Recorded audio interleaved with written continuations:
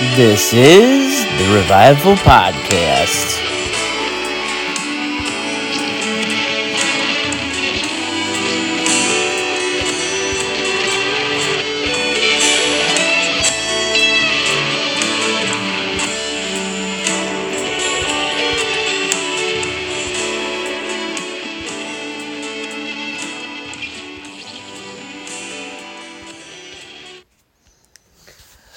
Sorry about the long intro. I usually cut that a little bit shorter, but for whatever reason, I did not. Anyhow, today is a somber day. It is 9/11, 2023. And I just want to talk to the baby boomers and the Generation Xers who actually lived through it. It's something that we need. We know the truth that happened back then. And we need to always remember it.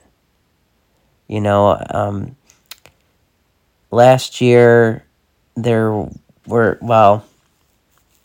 I don't know exactly when, but in the last couple of years there was comments made about 9/11 that things that are going on today was worse than that, and it was political, and it's just like shame.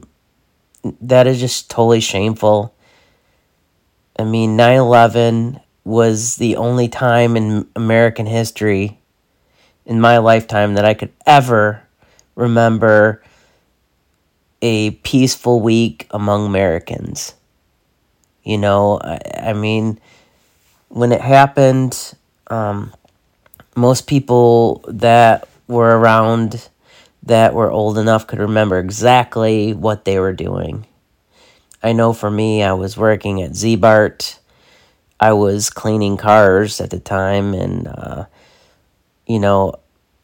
heard it on the radio, and I'm thinking, man, is this for real? Because I was listening to the radio when I was inside the car, and I was listening to the radio, and, and then, like a lot of people, the whole company got together. There's only 5 or 6 of us, and we were just listening to the radio and what had just happened, and everything just shut down.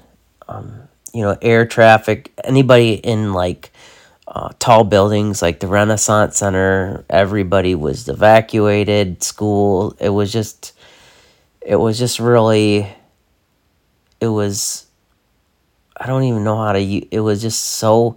It was like something from the movie, but it was real. And the day after that happened, just everybody loved each other. It didn't matter who you were. It didn't matter what race or religion. Everybody just loved each other for I want to say, maybe a week. Then everybody started getting comfortable again. I mean, that was the only time in probably a lot of people's lives where they felt actually unity and togetherness was that week after that had happened. I'm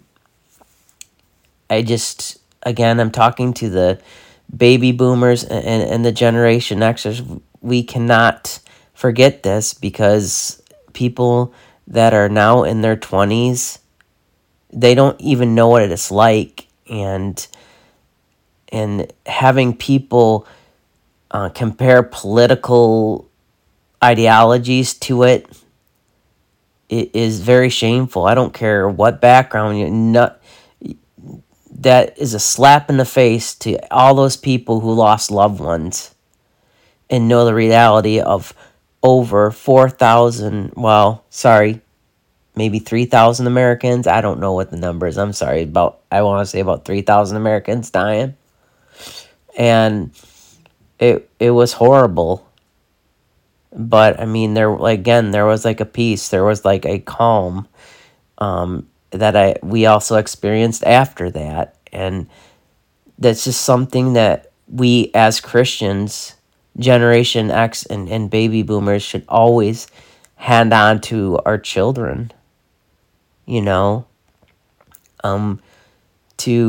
never let that history be changed, because that really happened, and in today's society, we've been like so comfortable.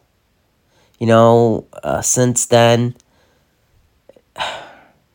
I don't remember exactly when, but I don't know the date, but they took the Ten Commandments out of, the House of Representatives or something like that, the Rotunda or whatever. And I'm thinking to myself, if it was something that offended me, they would just tell me not to look at it. It's like, so having the Ten Commandments in, schools or whatever, it's like, don't read them. If they offend you, don't read them. No one's making you read them. Well, I shouldn't say schools because they probably would. That's something you should teach. But obviously, we're slowly taking God out of America. And as Christians, we need to wake up. If we are doing things right, why is society going down the toilet like it is? So we need to look at our own lives and see what we can do to become better people. And I guess that could be a whole nother podcast. But I just, again, even I kind of, have moved on from 9/11. I know it's a terrible, tragedy, but it's something that we should never move on from. I mean, those are real people. And it's just like, again, that should never be forgotten, or history should never be changed on it, because it was just a time in American history that was really, it was horrible. But then at the same time, like I said, the next day, 9/12, I mean, there was just such unity, and unity is a beautiful thing. And nowadays, it's just like everybody's so divided and angry, dude. Everybody is angry. It's just sad how angry society has become, because we're taught to do things for ourselves, empower ourselves. Me, me, me, me, me, me, me. Well, guess what? Life isn't about you. It's not about me. It's about helping each other out. It's about loving each other. And one of the problems, I talked about in past podcasts, and I just want to mention this real quick about the hookup culture and that. If we're just going to be in the hookup culture because it's all about me, how's that going to fare in marriage? If you get yourself used to that, I mean, you can't go into marriage, me, me, me, what can I get out of it? Marriage is supposed to be, what can I give? What can I do to make this thing work? A marriage is, a sacrifice, And it's just, I could go in all different directions, but my main thing about this podcast was just remember 9/11. Never forget it. And I'm talking again to Generation Xers and baby boomers, because it just was something people should never forget.